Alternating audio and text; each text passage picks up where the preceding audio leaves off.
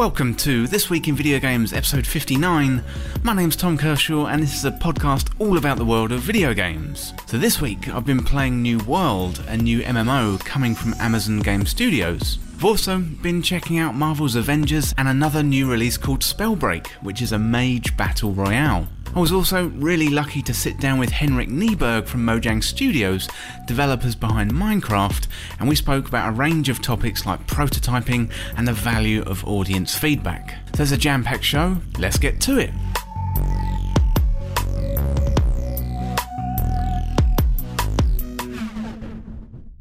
Welcome to the show everyone, I hope you're well and you're having a good week. Well, we've had a lot of news in the past few weeks since the last main episode of This Week in Video Games. We've had Mario's 35th anniversary direct from Nintendo, Xbox then came out with their blockbuster announcements about the price of the Xbox Series X, and the reveal of the Xbox Series S2. So check out the podcast feed for more info on that as I go in depth into those stories on the news roundup.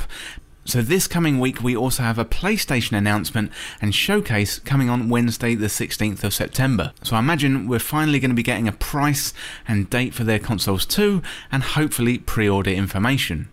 We're getting closer now to the release of next gen and I couldn't be more excited.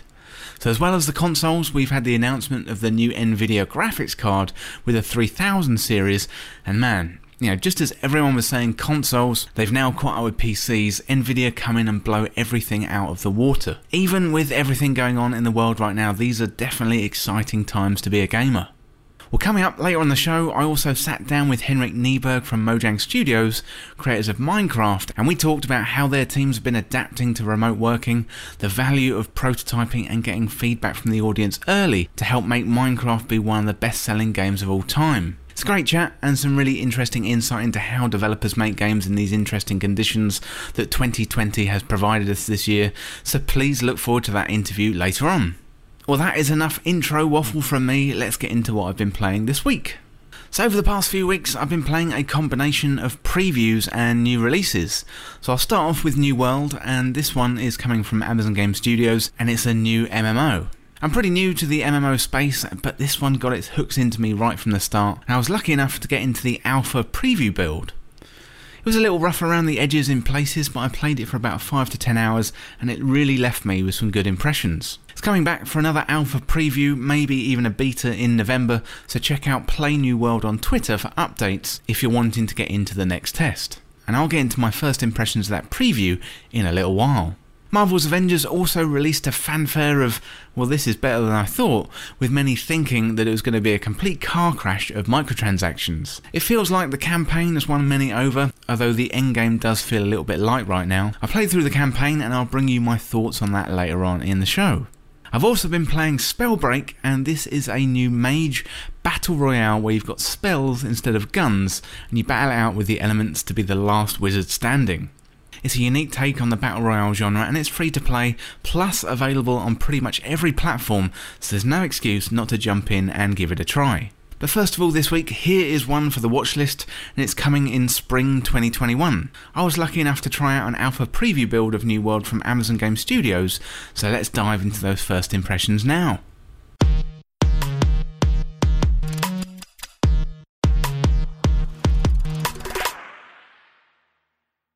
New World is a new MMO from Amazon Game Studios, and I got my hands on the preview that ran from the 25th of August until the 4th of September 2020. So New World is the first big PC release to come from Amazon Game Studios, and it was originally slated for 2020. However, it's been pushed back to next year based on some early feedback from players. It's probably a good thing since Crucible released and then quickly went back into closed beta, and I would imagine Amazon want to make sure that they get this one absolutely right. We start out in the game washed up on Eternum, and this is an island full of a magical mineral that empowers and corrupts that all surrounds it. Dotted all over the map are ancient ruins left behind by a civilization long past. Rather than full-on fantasy, New World takes place on Earth and all the characters are human. There's all kinds of weapons in the game, from swords, bows, throwing axes and even guns too. The game features an active combat system, so you're going in there with weapons to attack, you dodge and you whack and roll if you get in trouble. The The full game promises a big territory capture system too, where masses of players, I think it's 50 versus 50, can battle against each other in huge fights. I didn't get to experience this in the preview, but it's definitely something I'm looking forward to in the full game. As well as PvP, you can also roam around, explore, gather materials and find creatures out there in the wild. There's a huge social element to the game, and you can get involved by joining a company. So companies are 50-player groups, and they essentially act as guilds, and you can roam around taking over territories in the game. The New World Island is split into different territories, which contain a settlement and a fort. So during the alpha, I had a glimpse of the first settlement, where you're taken through a series of tutorials for many of the game's mechanics, like fighting, gathering resources, trading and questing. So settlements, they're the main hub of the territory, and there you're going to find places to craft items and also player housing too. Forts are what you need to capture if you want to take over a territory, and when a company controls a territory you can set the tax rate and organise public projects like local improvements to the fort or the settlement. And it's going to be wise to invest in the settlement's crafting stations so players can create better gear, and also you can invest in the fort's defences too. Other companies can declare war on a settlement, and a battle is scheduled according to the time set by the defenders. Both attacking and defending companies then recruit armies of 50 to fight for them. So during a battle, the attackers have to capture control points around the fort and then capture a central point. All manner of attacking weapons come into play, like siege weapons, turrets and explosive barrels too. If the attackers win, they then take control of the territory, although it's going to be damaged after the battle, and the new owners will have a job on their hands to repair and upgrade it. The territory control system certainly sounds like a lot of fun, although in the alpha preview I didn't manage to level up to reach that level of play. But once you get past level 20, you can also buy a house in a territory, and the houses act as fast travel points. Ideally, you want to have a fast travel point into a settlement that has good crafting so you can get better gear. If you like the look of a place, you can form a company and try and take the territory over, or you could support a company who's making promises to improve that settlement. The choice really is up to you. As well as the PvP aspect of the game, you may be recruited to help save a settlement from a PvE threat, as monsters do invade settlements also. There's a range of play available in New World that should suit all kinds of players. So the combat in New World is active, so you're going to have to learn when and how to attack with timing and skill. So as you beat enemies, you collect items and XP to help you level up, as in other MMOs, and as you progress the levels in New World you can add points to base stats. As well as levelling up stats like strength, agility, etc., you can master weapons, and the more you use weapons, the more proficient you're going to be with those weapons, and there's a range to choose from. So you can start out with your bog standard sword, but as you quickly progress and level up, there's bigger swords, there's throwing axes, and there's bows to master also. You can trade weapons at your local settlements, and there's also skill trees for weapons too, and there are active and passive skills when it comes to weapons, and different attack styles open up as you go up the mastery system. As well as the weapon mastery, there's also crafting mastery as well. So you're going to have to learn how to gather wood, and there was definitely a lot of gathering wood in the alpha, that's for sure. And I spent a lot of time chopping down trees and hammering into rocks. It's fairly easy to gather simple materials outside a settlement as long as you have the right tools. So rarer materials are going to be found in the more dangerous parts of the island, and you're going to need to craft higher tier items later on as you level up, as you get into the kind of endgame. The crafting system felt pretty good, not too in-depth or confusing, and as with weapons you can trade materials too in settlements, putting materials up for sale in your local trading post. So that is a really brief overview of the game and some of the systems, but in terms of the alpha, I had a really good time with it. I'm new to MMOs, having missed out on World of Warcraft in my younger days, and this is the first MMO I've really been interested in, and it's definitely grabbed my attention in this alpha. So you start out washed up on a beach, and immediately you are attacked and you're taken through a battle tutorial. Poor old Captain Thorpe, he lays there in front of me and he's dying, and he tells me I have to find a settlement and make allies before he dies, with a little bit of a gurgle and a moan. I'm taken through a series of tutorials related to food, fighting and my inventory before I head off my first settlement. Surrounded by washed up ships and the drowned, and these are going to be one of the main PvE enemies in New World, I learn how to fight, eat and stay alive. There's a fantastic moment which is very Breath of the Wild, where I run up to the top of a hill and I can see my new home in front of me. I'm pretty impressed by the graphics at times with this game, although there are other times it does look fairly basic. I guess it is still an alpha and there's plenty of time to polish and improve the fidelity. Unfortunately though, the corruption has taken over poor old dead Captain Thorpe, and he's back in form of my first boss battle. He's a tough old boot with a flaming sword, but I managed to hack and slash my way to victory, rolling out the way of his flaming sword, and he's like a combination of Beric Dondarrion and the Terminator.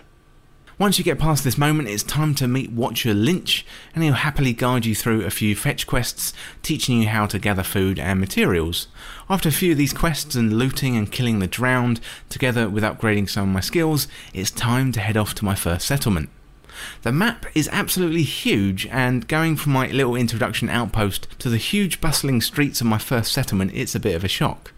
There's people everywhere, with Amazon saying there's over 1,000 people can join a server at any one time. As this was only an alpha, I'm sure more could be here, but to me it felt really full. But then again, I'm more used to a game like Destiny where the max player cap in a social space is about 16, so I think I've definitely got much more to learn.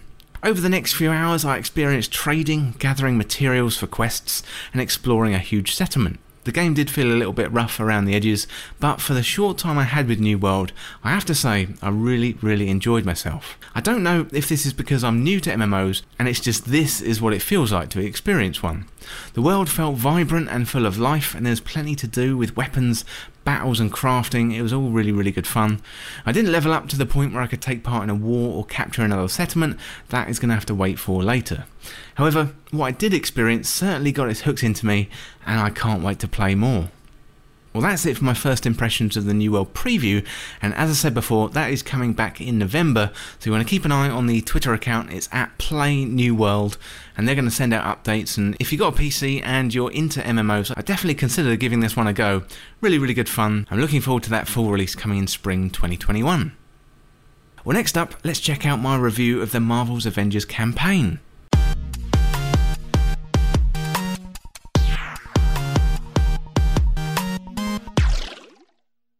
So Marvel's Avengers is a big blockbuster of a game from Crystal Dynamics, and it shows a lot of promise. The single player campaign is currently the standout experience of the game for me, although I'm yet to get into the end game where more missions and levelling up awaits. Kamala Khan's Miss Marvel takes centre stage here with the other Avengers along for the ride, in a somewhat confusing game with a mixture of gameplay styles. However, it's a game that's got a lot of promise, and with a few tweaks could be a fantastic addition to your library. Let's start off with the strongest portion of the game, and that is the main campaign. So when you first boot up the game, you're given the choice of jumping into the campaign or the Avengers Initiative. And I definitely recommend going into the campaign, especially if you're a fan of the MCU. This is a comic book fan's dream of a game with hidden lore and collectibles that you won't want to miss, and the campaign acts as the origin story for Kamala Khan, who takes on the name of Miss Marvel after an accident seemingly caused by the Avengers in the opening act. There's a celebration for the Avengers, and Kamala Khan's been invited as a superfan, and she gets to meet her heroes including Thor, Black Widow, Captain America and Iron Man before the Golden Gate Bridge is attacked. The Avengers run off to help, and we're taken through a sequence of events where we can control each Avenger, flying through the skies with Iron Man and Thor, smashing and throwing tanks as Hulk, and stealth-like hand-to-hand combat with Black Widow. Captain America is seemingly killed off in a huge explosion, and at the same time Kamala Khan has been given superhero powers due to an accident or contamination. The Avengers, they're shamed and they go into hiding, and we fast forward 5 years where Kamala Khan is communicating with the Resistance. We're all used to the MCU, having spent the last 5 to 10 years watching all the movies in cinemas, so at first it's a little bit tricky to get Robert Downey Jr.'s Iron Man or Chris Evans' Captain America characters out of your head when watching this new breed of Avengers. I found it a little jarring during the beta, but to be honest I let that go for the main game and it didn't really bother me after about half an hour.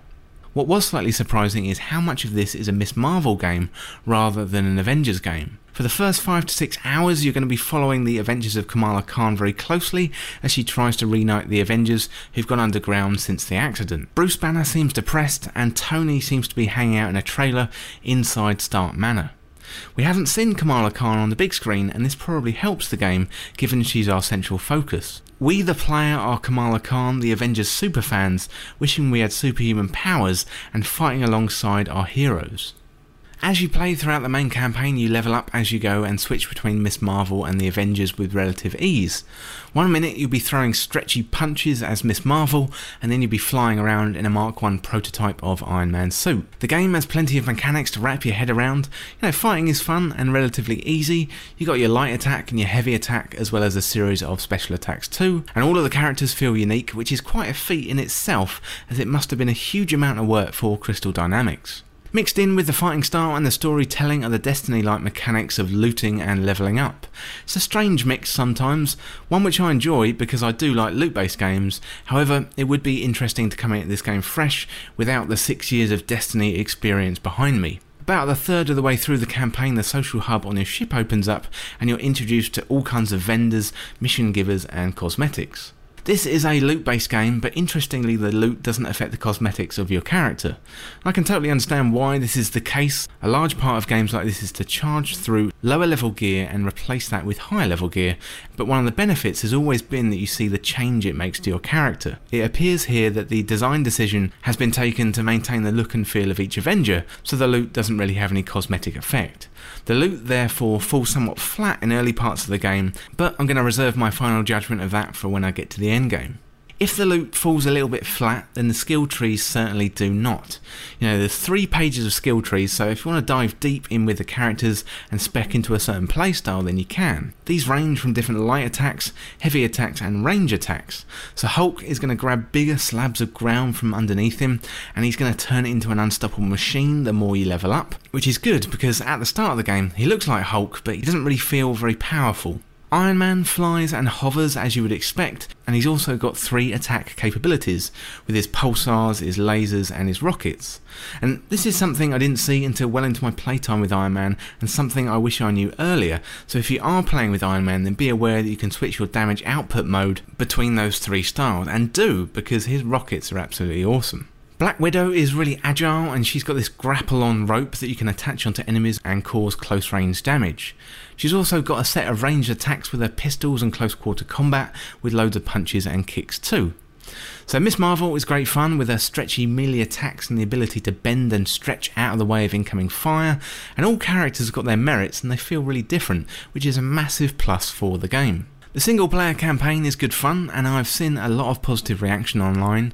Originally when the game was revealed there was some negative press, however that improved when the first War Table presentation was unveiled by Crystal Dynamics. When the beta came out again, the reception fell a little bit flat as there were bugs, particularly on the PC version of the game, which evidently is the platform that I decided to go with for those higher frame rates and the general overall better quality on the visuals. I have to say, I haven't seen too many performance issues, but there were some frame drops in the very busy areas with lots of enemies, but overall I had a relatively bug-free experience, and this is likely helped by a couple of patches since launch. So I've spoken about one of the strongest features being Kamala Khan, another is the story and the villain in the game. So I'm not going to spoil the villain, but again this story hasn't been explored on the big screen, so it is quite cool going into this with a brand new story rather than trying to recreate something that's already been shown in the MCU. Even if it does take a little while to get used to the new characters playing Black Widow or Thor, Miss Marvel and the main villain do set this apart in a nice self-contained adventure. It's like its own entry into the Marvel storylines. The campaign itself is roughly 12 hours long, and the game could be played and bought just for this element. Once you get through the campaign, the game opens up, and the end game is a little bit light at the moment, but it's going to take a little bit more time for you to level up all of your Avengers to the current power cap of 50. Once you get there, I heard the game opens up even more as you open up all of your abilities, and it feels like a brand new game. I'm not there yet though, but it does make me want to keep on playing. The campaign features a range of missions, from single player stories that focus on a single Avenger to you working together as a group fending off waves of enemies. There's single player crafted missions in the story, like sneaking through a park as Kamala Khan and not getting detected by AIM. There's also a really cool mission where you're Kamala and you're running away from a raging Hulk. One of my favourite moments in the campaign is Kamala Khan going through the ship, finding old Avengers memorabilia, and I said it before, if you're a fan of Marvel, then you're going to love this single player campaign at least. Getting to know Kamala Khan throughout the campaign mode was really satisfying and definitely kept me playing on. I didn't know too much about the character before this game, and I'm glad I spent time with her going through the missions. Going from watching her geek out in front of the Avengers, and at times she feels really deflated, like she's not worthy, and then at other times she's feeling really triumphant in battle, and it all added up to a really enjoyable experience, and one I'd recommend even if you didn't want to continue with that post-campaign. I do want to continue my journey into the endgame, as I find the fighting fun, and there's also the Destiny part of me who wants to go and find the exotics and create specific builds for my heroes, and open up all those skill trees and master one or two of my Avengers. There's plenty of positives in the game so far, but there's also some drawbacks too. The game's colour palette overall is a little bit dark and bleak, locations look similar to one another, and there's lots of information on the screen to process, and at times it can be quite confusing in big battles. Some of the multiplayer missions feel repetitive, and I don't know how engaging they're going to be going into the post-campaign, and that loot also has warning flags being sent up for me as it's only cosmetic. One of the best things in games like Destiny is getting an exotic that not only feels powerful, but makes you look cool too. You know, there's a whole section here on cosmetics where you can customise your Avengers, but it's not really quite the same. One of the strengths of these games we like to go back to that, you know, they really need to feel fun and help you feel powerful to feed that fantasy. I'm having fun for now, over 10 to 15 hours that I've put in, but you know, what's it going to feel like after 100 hours or 500 hours? We do have more characters coming with Hawkeye, and we know about the platform exclusive Spider-Man coming to PlayStation sometime in the not too distant future. My impression of the game so far is really contained to the campaign, which is enjoyable and one I would recommend to others. I haven't dug too deep into the post-campaign content, and I have to make a judgment on the endgame a bit later on. I'll continue to play and I'll bring you my thoughts on that on a later date, but for now, if you're a fan of the Avengers and the Marvel Universe, then I'd definitely consider buying this game. It's not perfect by any means, and there are definitely a few rough edges. There's hope for this game though, as these types of games can be improved over time. Thinking about other looters, this probably has had one of the best launches out of all of them. You know, Warframe, Destiny, The Division, Anthem, you know, all of these games had very, very rocky launches. Some died and didn't come back, and some have slowly built them up over time and created dedicated fan bases either through fantastic gameplay or lore. The Avengers has got a head start over these other games as they've got a wealth of stories to draw from the comics, and this is almost the perfect format for a Marvel game as more can be added over time. Crucially too, the world, the gameplay, the polish can be improved, so overall I'm pretty optimistic over time that this game could establish itself as one of the great looters. It's got a strong campaign and a strong introduction to the game, that's for sure, but ironically it's the end game that needs the most work. Well, that's it for my review of the campaign in Avengers, and next up I was lucky enough to sit down with Henrik Kniberg from Mojang Studios, creators of Minecraft, and we got into talking about things like remote working, prototyping and the culture at Mojang Studios. It was a really, really good chat, so let's go over to that interview now.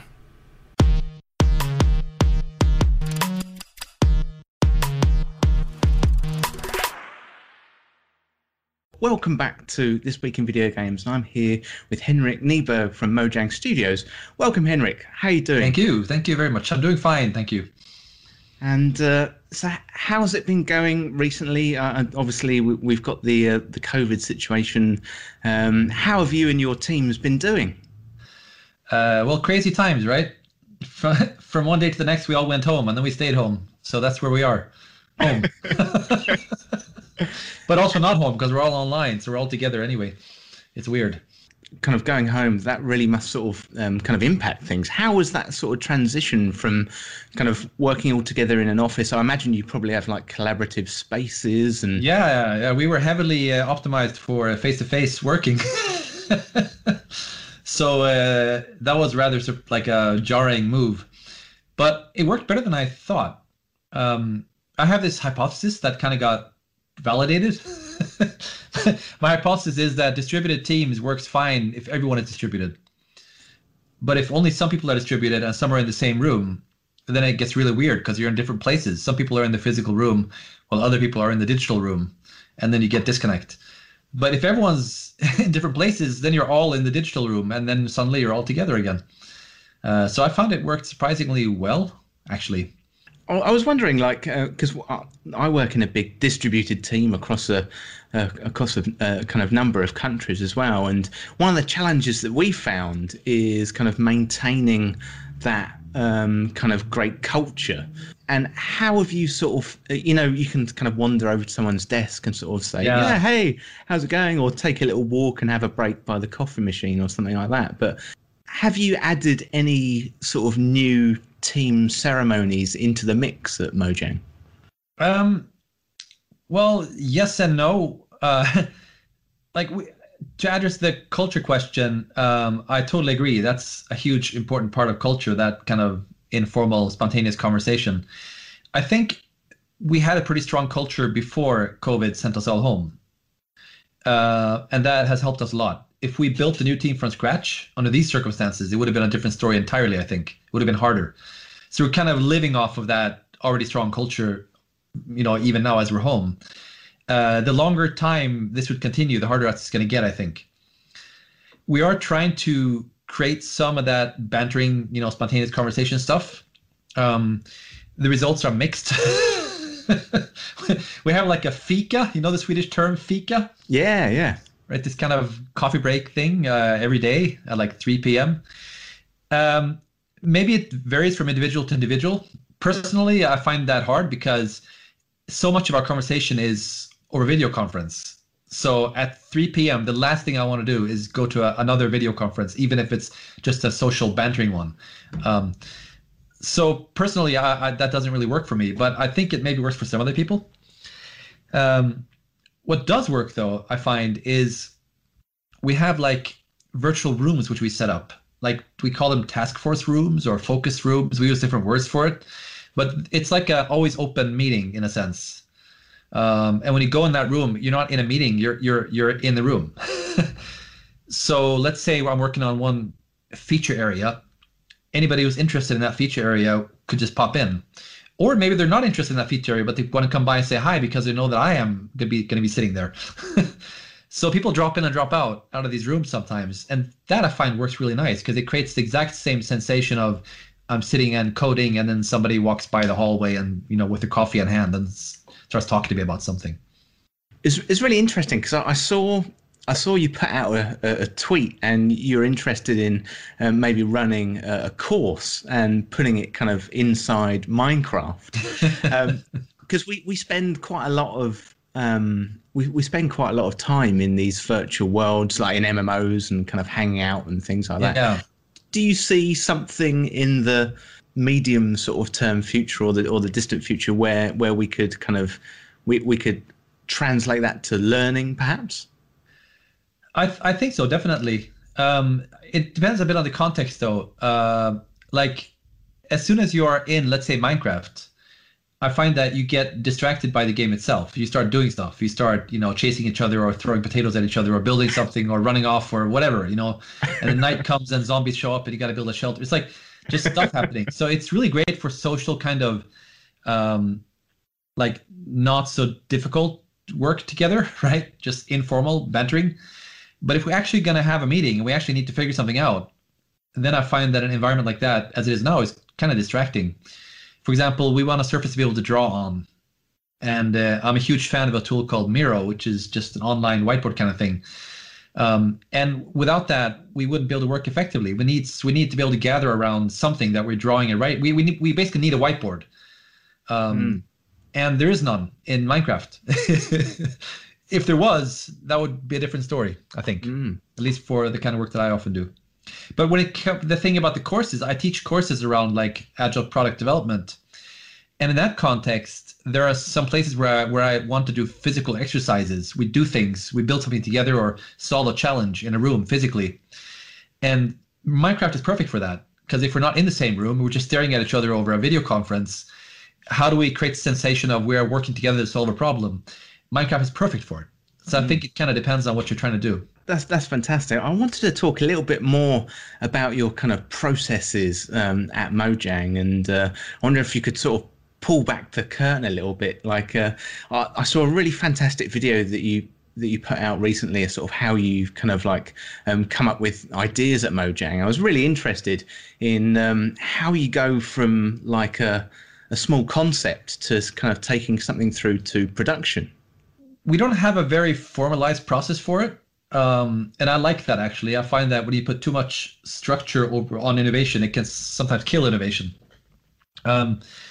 So people are coming up with ideas all the time, and are kind of empowered and encouraged to explore those ideas. And the best way to explore an idea, I find, is prototyping. So you can stand there and talk, right? But the idea only becomes really kind of useful when you have some kind of prototype to show what it might look like. And also in your own mind, when you have an idea, when you start prototyping it, that's when it becomes, the questions start popping up. They're the interesting questions. So we try to encourage that. We have every Friday, we used to call it Gaming Friday. Now I think we call it Gaming and Prototyping Friday, where basically the afternoon is pretty much reserved for random prototyping. Not in any structured way. Some people would just play games or do email or whatever, but that is a space we try to not put other meetings in, so that people can just randomly explore ideas. Then in my case, since I'm on the gameplay development team, our job is to build and design features in the game. So for us, it's extra important, since that is actually our job description. Like when we're making an update, like we release new updates once or twice per year, and each update has some theme. So last update was updating the Nether dimension, right? And an early update was Update Aquatic, where we updated the oceans and made those more interesting. So there's always some kind of theme. And once we've set a theme, and then we try to reserve a period of time, like a few weeks, maybe even longer, where our focus is really just prototyping. So we're in that kind of stage right now, actually, for the next major update for Minecraft. So then it's a lot of prototyping, a lot of brainstorming, and yeah, we have this high-level plan for what's going to be an update, but that plan is quite subject to change as we prototype things and see what they actually might look like. I know as well, you're a big fan of kind of game jams. You mentioned the kind of prototyping that you do on Fridays. Could you tell us a bit more about kind of game jams and the value that they provide you and the teams around you? Mojang has in the past been participating more in like open game jams, public game jams. We haven't done that so much recently, which I kind of wish we would. So I hope we can get more into that in the future. The game jams we've had have been kind of mostly internal lately, but I find them hugely useful. There's different ways of doing them. Some cases it could be like a whole week with the whole company. In other cases it's more like a feature jam or a problem-solving jam. For example, we had a jam recently where we picked one problematic area in Minecraft. We're like, okay, let's jam that problem. And then it was opt-in. So anybody who wanted to can just join that one day of focusing on that one problem. And then people would just explore tons of different solutions to that problem. So both open-ended jams where you do whatever you want to pretty narrow focus jams where we focus on one type of problem. I think they're just really useful, all of them. Plus there's like a team building effect, right? When I'm jamming, I'm probably working with different people than I normally work with. So new connections form, which is really useful. Plus, I maybe get an insight into some other part of the tech stack or some other, way of working, etc. Yeah, it's really valuable cross-discipline if you can get test engineers working with other types of engineers and the UX designers and even product and project management can get involved. It's great. So. But it's also stressful. Jams can be quite stressful because there's this kind of unspoken need to want to have to demo something, right? You want to. Yeah. So if you just jammed and didn't finish anything to show, you're going to be feeling kind of like, damn it. Yeah. So I think they're great, but to a certain limit, right? So do you like to get involved yourself? Oh yeah, definitely. If there's a jam, I'm in every time. And well, it's a really, really exciting kind of time at the moment. We're on the cusp of this. I feel like we're on this big hill at the moment, looking out into this technological landscape with the new consoles kind of just coming around the corner. We have Nvidia announcing all the really, really new powerful hardware that's going to go into our PCs. Is there anything in that kind of portfolio there that kind of really excites you about the future? When it comes to that, I would say no. To be blunt, I don't get excited by new consoles. I don't get excited by stronger graphics cards because you get prettier games. you get more complex games. It doesn't make them more fun. The most fun games I've seen, they work on like really old machines as well because the game concept is fun and you don't need the pretty graphics.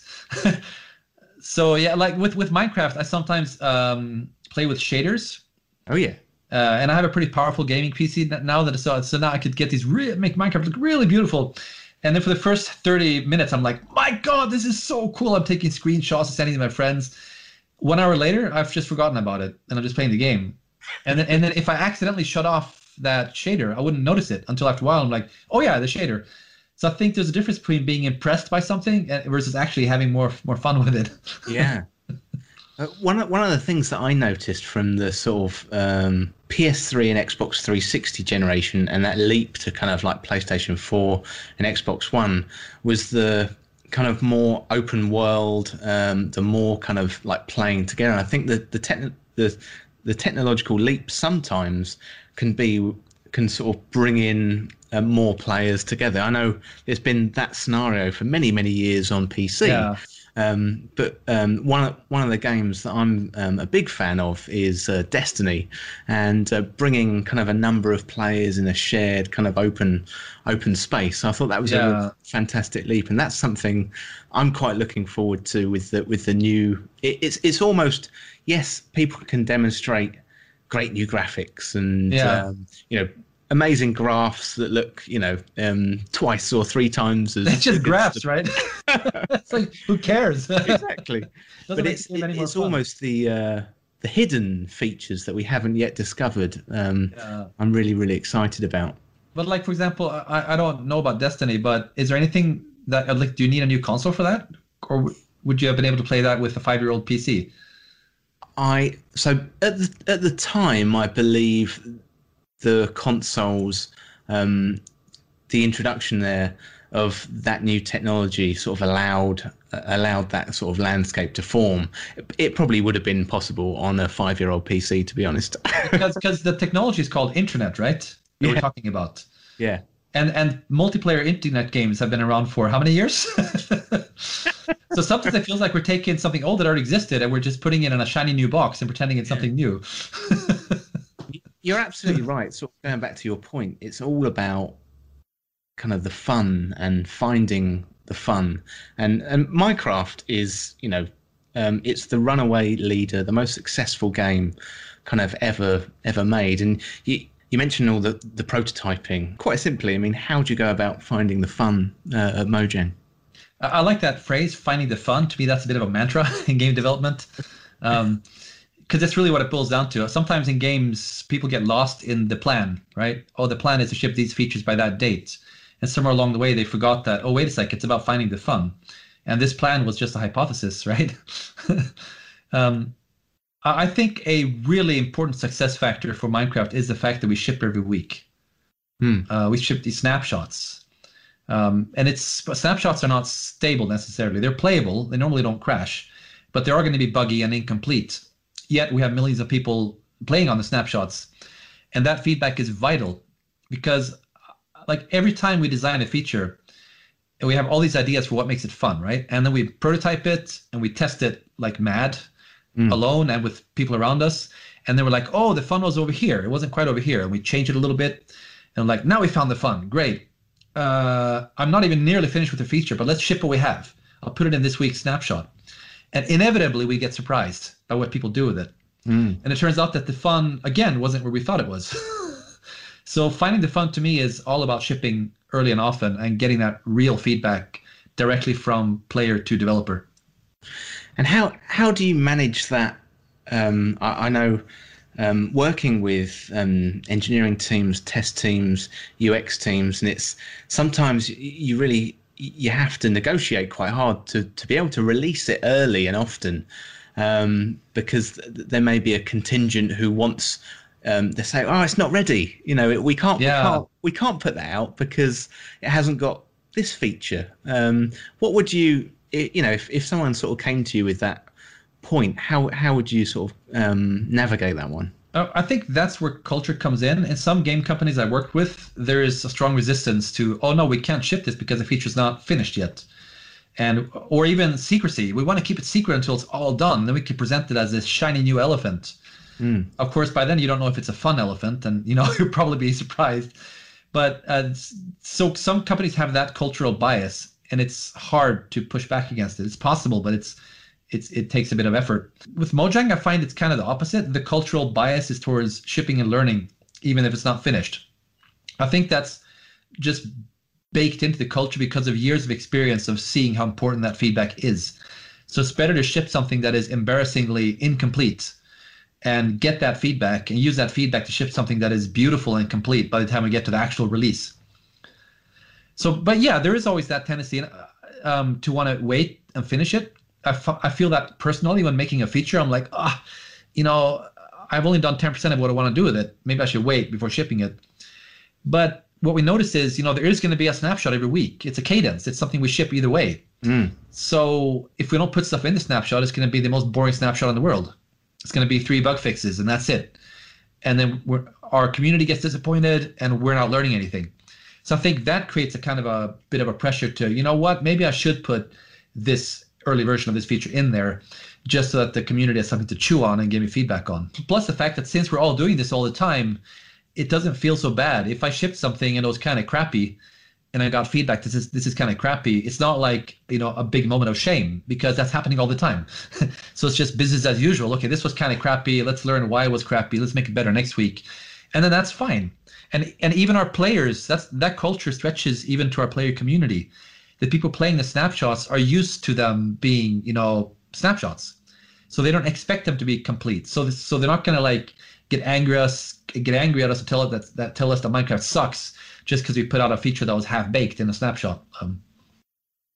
That's a fantastic thing. So I know there's one of the ceremonies you have in kind of agile development is like a sprint demo, and this is almost like you're taking that sprint demo out to the audience. So we don't do internal sprint demos really, because every snapshot is the demo. Yeah. We do internal demos for prototypes, so we haven't yet shown the community, but that's about it.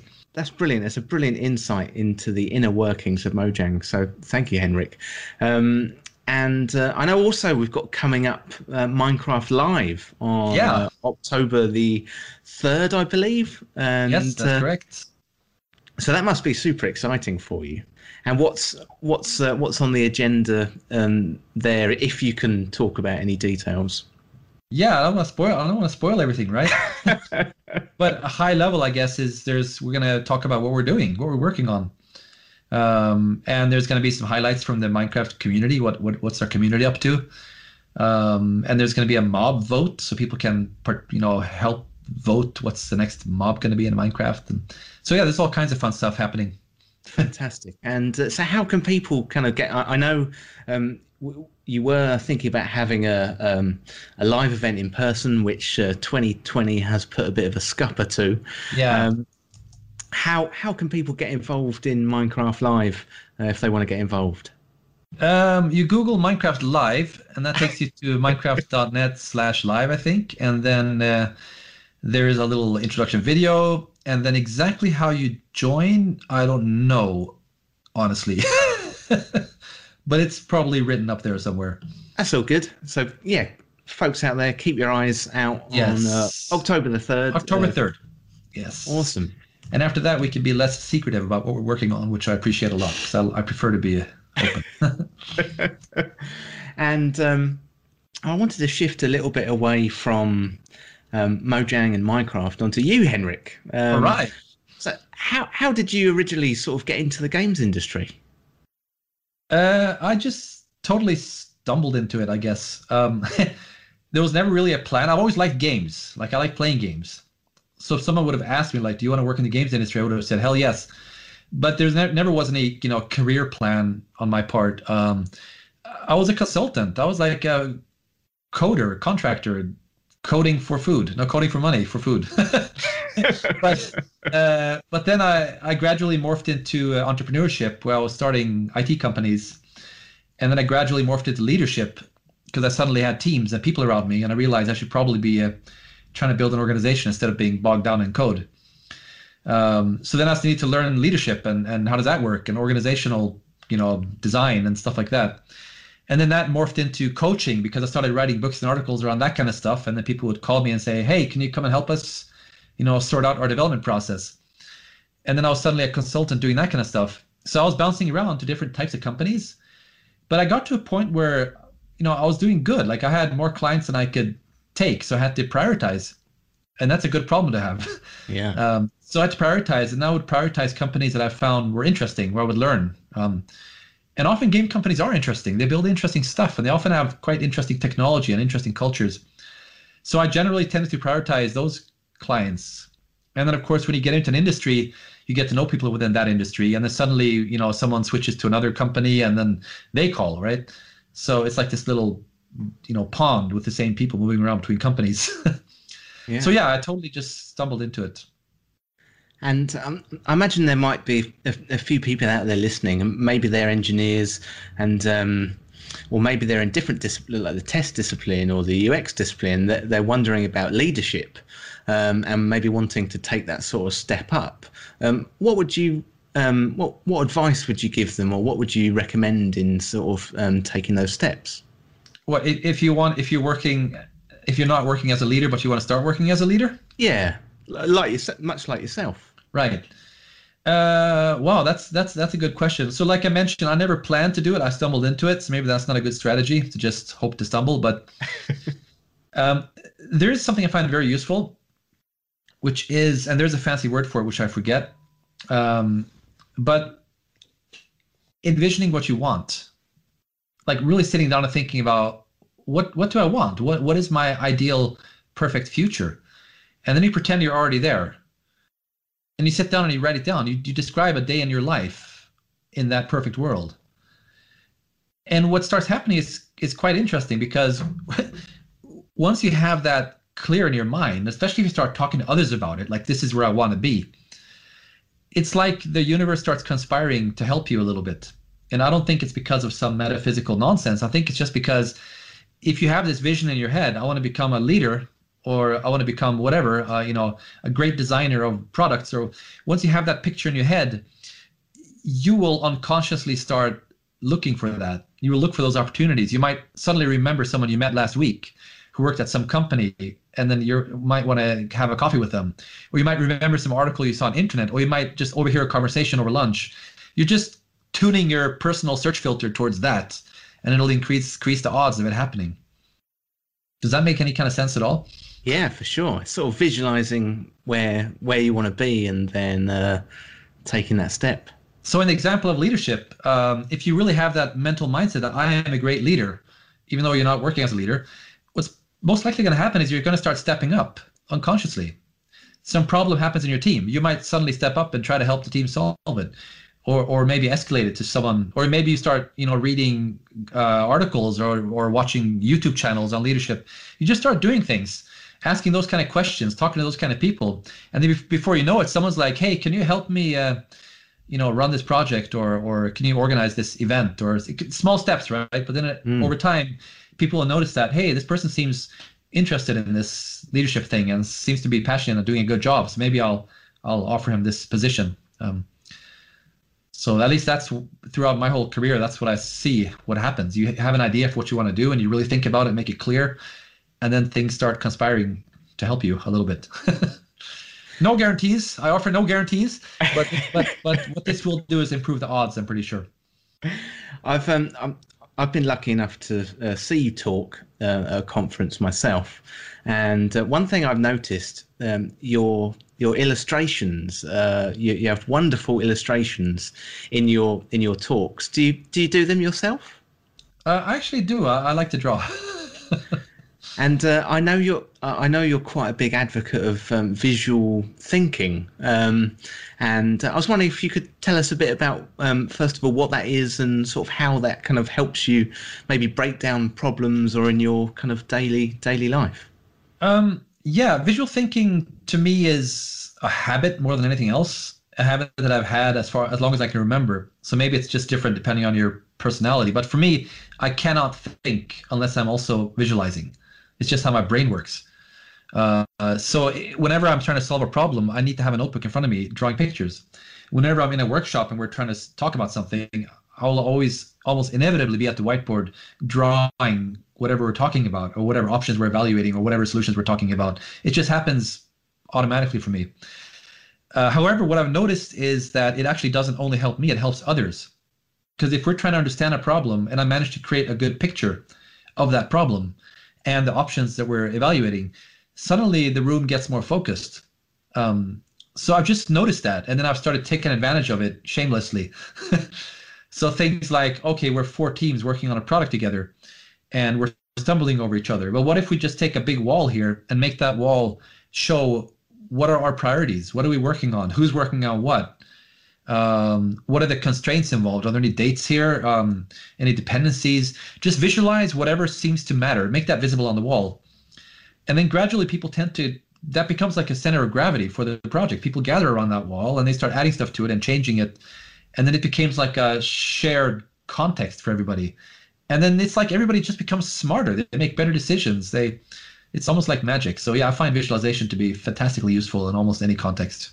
That's one of the sort of challenges in the remote kind of space that we're operating in. It's great when you're working with a team and you have a wall, like you say, you can put slogans up, like you say, you can map out dependencies, or hey, light bulb kind of area for ideas and things like that. That's one of the things that I've been missing recently, is that sort of shared space that you can gather around. I don't know if you've had any kind of solutions to that at Mojang, or if you're still sort of investigating that replacement. Say, we found the solution within a day. and I mentioned Miro. It is the wall for us. Yeah. It's just like, and what surprised us was, like, I've always been a very strong advocate for physical, just using the walls. And I haven't found any kind of tool that can get anywhere near competing with that. But since we became distributed, we had to. And what surprised me was that in some cases it even works better with the digital version than the physical version, which I never would have thought I would say. And the reason is because, like, with a physical wall, I became a constraint. Because I like to, let's say we're going to put up like a picture of our work process, and we're going to have columns and sticky notes and arrows. That is a certain skill set to create those visualizations. It takes a bit of, art skill, just a little bit. Like maybe just, use a certain type of pen, add some shading, paper, scissors, tape, when to use paper, when to use cardboard, just little, basic techniques to make physical artifacts. And it's not rocket science, but it is a skill. And some people, honestly, most people don't really have that interest. So that means that if I wasn't there, putting up this wall chart, then nobody else would really do it. But with digital tools, it's easier. For example, if I have the physical board and I want to, let's say we decide to reprioritize our features, we got to swap 2 columns, right? That doesn't take skill, but it takes a bit of work. It's going to be 10 minutes of, scissors and tape after the meeting to move the things, right? It's fine. It's not a problem, but it is 10 minutes of work. With a digital tool, drag drop, right? Or if I want to make a copy of something and make it a little bit different, or if I want to just make the wall bigger, I can't make the wall bigger in a physical room, right? But I can do it in a digital room. So I've noticed that we're using visualizations even more effectively than before, now that we're kind of in this digital environment. But the reason for it is because we're using a tool that is not trying to drive us to follow any kind of process. It is just a whiteboard with lines, pens, and stickies. And there's lots of other tools that do that as well. So that's been a huge insight for me. There is still one downside though, and that is that with a physical board, you can put it in a space so everybody walks past it, right? Yeah. So it becomes a natural gravitation point. With the digital ones, you don't get this for free, right? You can make a nice board, but you can't put it somewhere where people are going to walk past it. So you can get that effect indirectly if you have recurring meetings in front of that board. So each team has their daily stand-up, right? And they have their team board. Because they gather in front of their board every day, that's the equivalent of the board being on the wall, always visible. So we have other boards like that. We have a high-level board, which we call the dashboard, which shows us the high-level kind of what's going on with the whole release. And we have dashboard reviews every week in front of that board. And they're opt-in. Whoever wants can show up. But a lot of people do show up because they find that that's an interesting, little workshop where they learn what's going on and can influence decisions happening. And because we meet in front of that board every week, it has become, a thing. It is visible. It is kind of like the equivalent of it is up on the wall in the kitchen. I've also seen some people put things like that as their kind of like Zoom background. Yeah, that's an option. I mean, I think ideally every person in their work from home setup would have a couple of screens on the wall. Yeah. Where we would agree what's going to be there, always visible. Yeah. But I don't think that's going to happen. It certainly has posed an interesting challenge over the last sort of 6 months or so, because everyone is doing it. I feel like we're taking 2, 3, 4 steps ahead in the future, and it's been really sort of sped up. Yeah. And it'll be an interesting, when this all this blows over, and we if it does. Hopefully it does. But it'll be interesting going back to. We'll be going into the next step. Yeah. Which will be some kind of, I guess. Hybrid, right? Yeah, exactly. It'll be a hybrid model because there's definitely value in what we do and how we do it now, and I think with both situations, either working all in the same place or all working from home, there's pros and cons to each approach, and I think we've got a fantastic opportunity to sort of cherry pick the best of those elements and maybe mash them together in some grand scheme.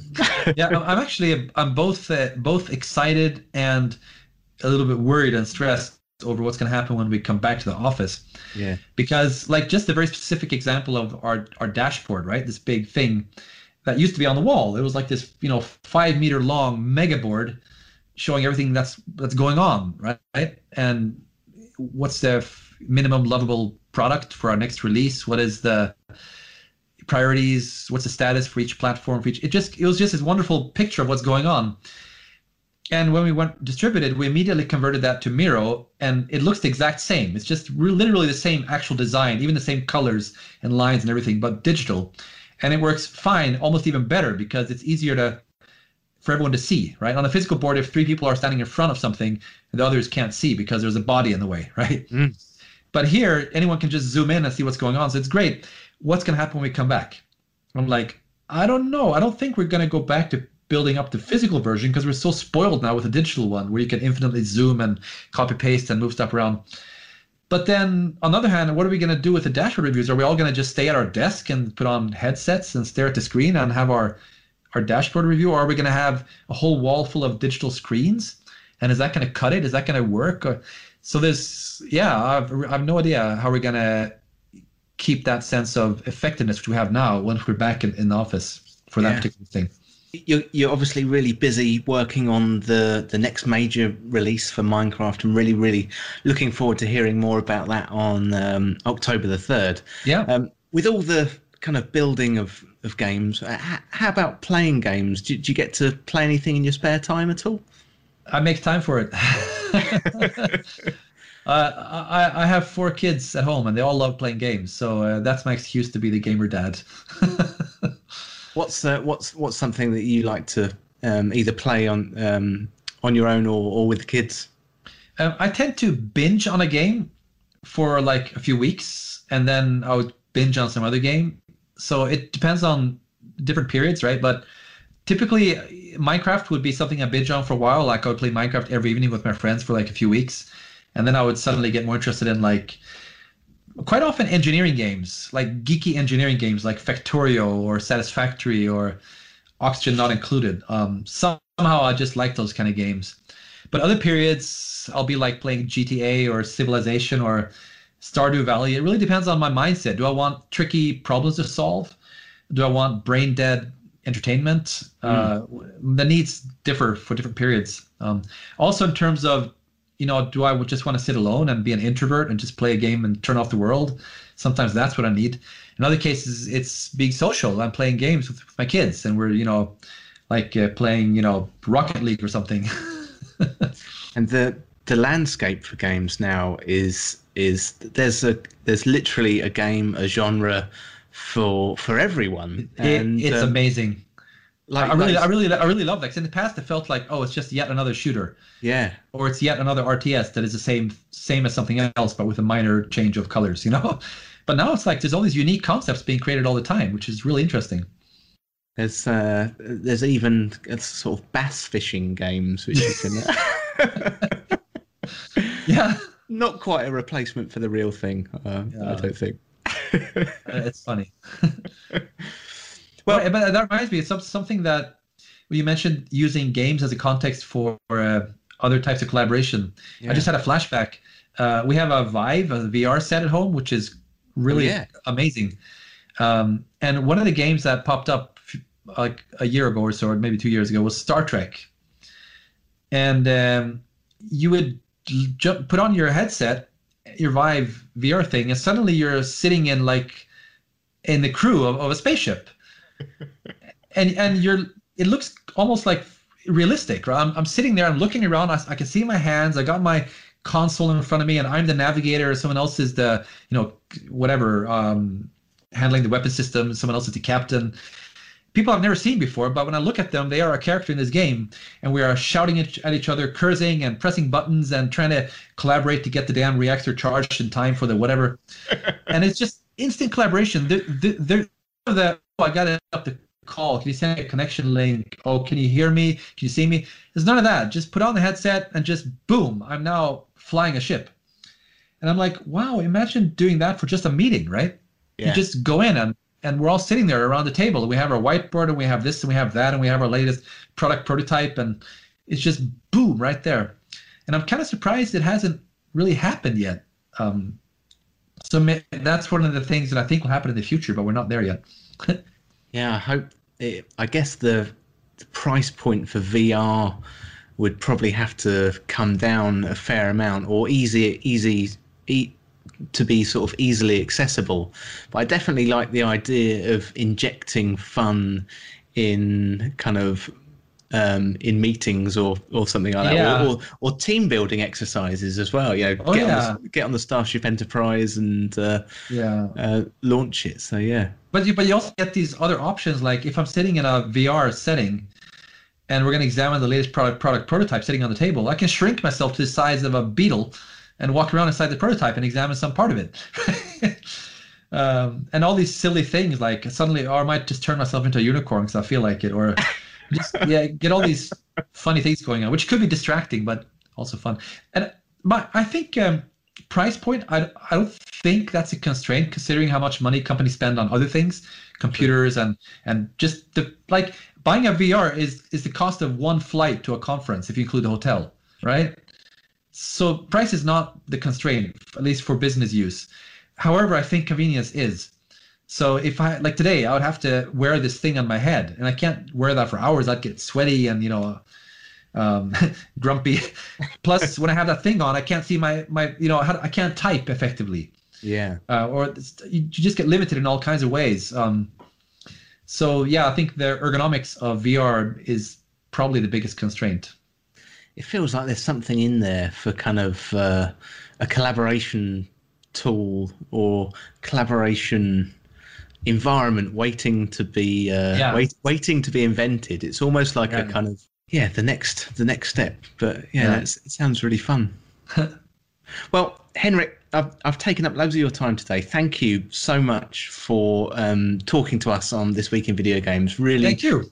Really, really appreciate it, and I always enjoy our conversation. So thank you. Yeah, same here. I really enjoyed it. So. And good luck. It sounds like you've got a lot on your plate with the upcoming release for Minecraft. Really, really looking forward to seeing what you've got, and I'm going to be there on October the 3rd, 2020 for Minecraft Live. But good luck with that. Okay, and, thanks a lot. Have a nice one.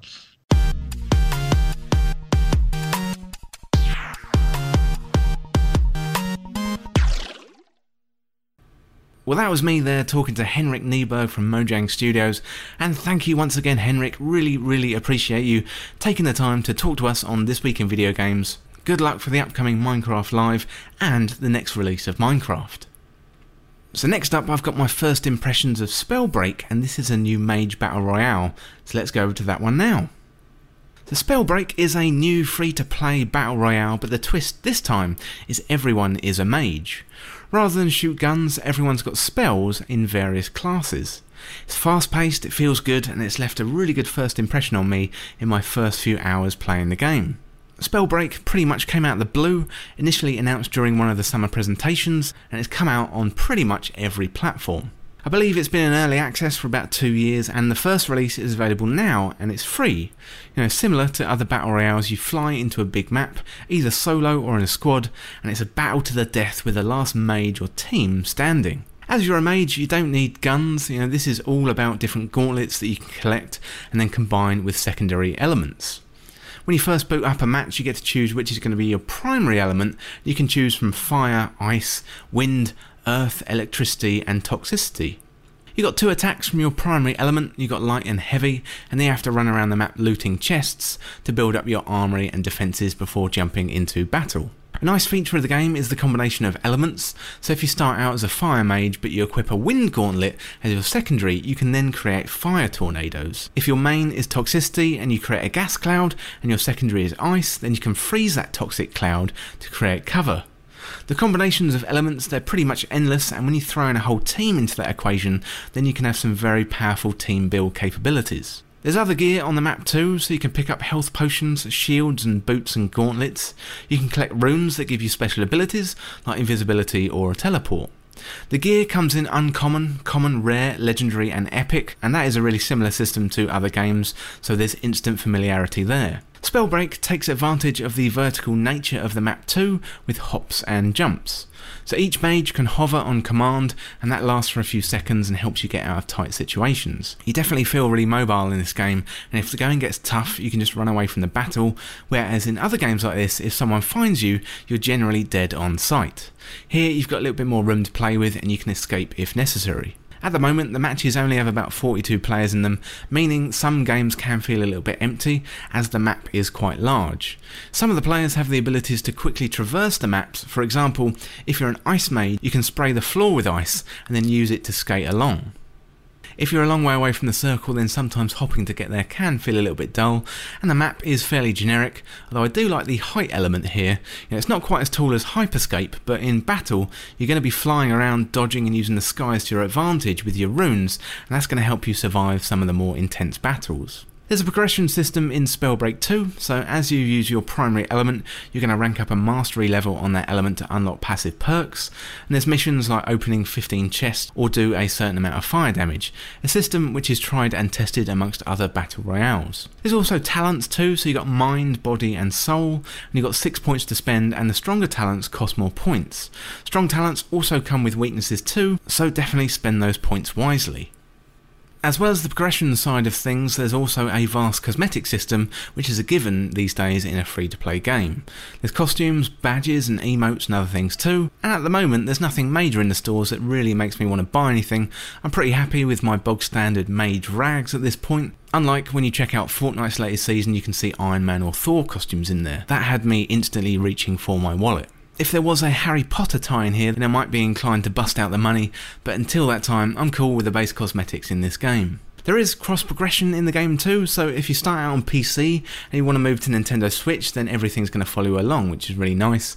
There's also cross-play as well, plus it's free to play, meaning there's always going to be plenty of people to play with. The game seems really solid as well, so probably benefiting from the 2 years of early access. I didn't have any performance issues or encounter any bugs, and the game feels really smooth.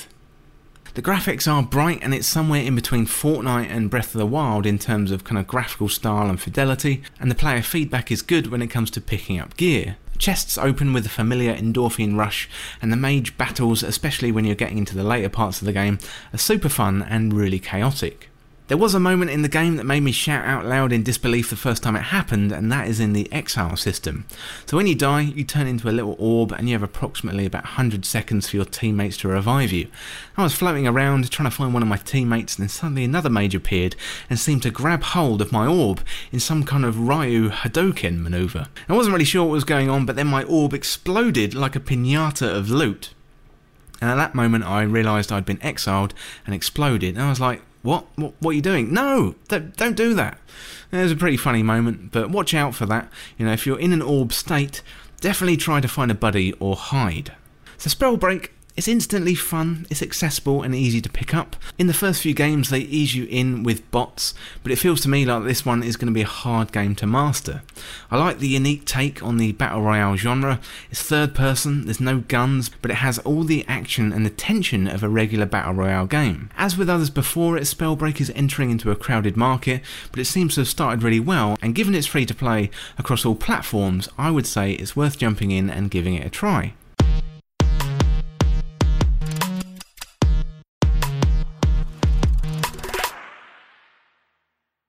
Well, that's it for my first impressions of Spellbreak, but next up, let's have a look at the all-platform charts. So at 10 this week, we got PGA Tour 2K 2021. That's down 8 places from last week's number 2. Number 9 this week, we got Ghost of Tsushima. That's down 3 places from last week's number 6.